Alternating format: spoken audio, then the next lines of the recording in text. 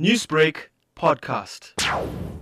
All I can say is that Dr. Chinappan was a man of the Tamil people world over.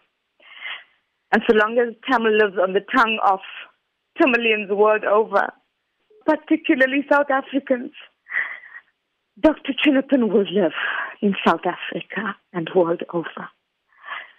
He was a man who lived objectively and for the truth. Many people isolated him from the community because he was forthright and he was straightforward. There was no roundabouts. If he taught you selflessly.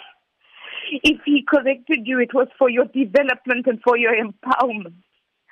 Women, understand that I stand before you as an empowered woman because a man, an Indian man, empowered me. If Tamil lives on this tongue, it's because I was introduced to it by Dr. Chinappan. All I can say is that whoever shared a brief journey with him, you know that he never left you without a constructive contribution. He always spoke to you on a soul level. He looked at you objectively and he always spoke words of divinity. He was a man who educated himself. He was a man that came from nothing.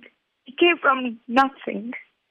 His mother worked double shift in the cane fields, taking on a man's labor job so that she can buy him a blazer because he was kicked out of school because he couldn't afford to educate himself.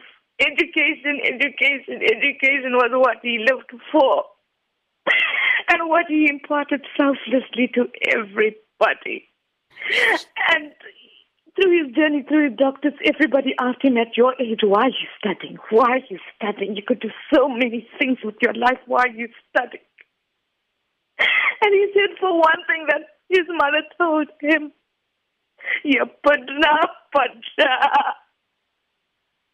no matter what it is in life, go and study. He lived and he will continue to live through the Tamil language. He always said this, and those who had the privilege of listening to him and his wise words, wherever it be, church, mosque, temple, on the streets, in a tuck shop, anywhere he met the spiritual being on a human journey, he connected with them on any age because he connected on a soul level. And he always said, Tamil padithe saaga vendum, en saambalile Tamil manum veesa vendum. And as the mortal body expires from this earthly plane, let us celebrate his contribution to education, to the language, to the creative arts, to the performing arts.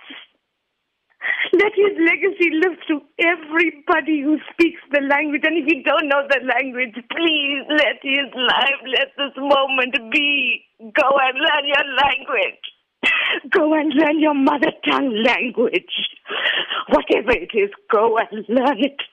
Connect with it. Newsbreak, Lotus FM, powered by SABC News.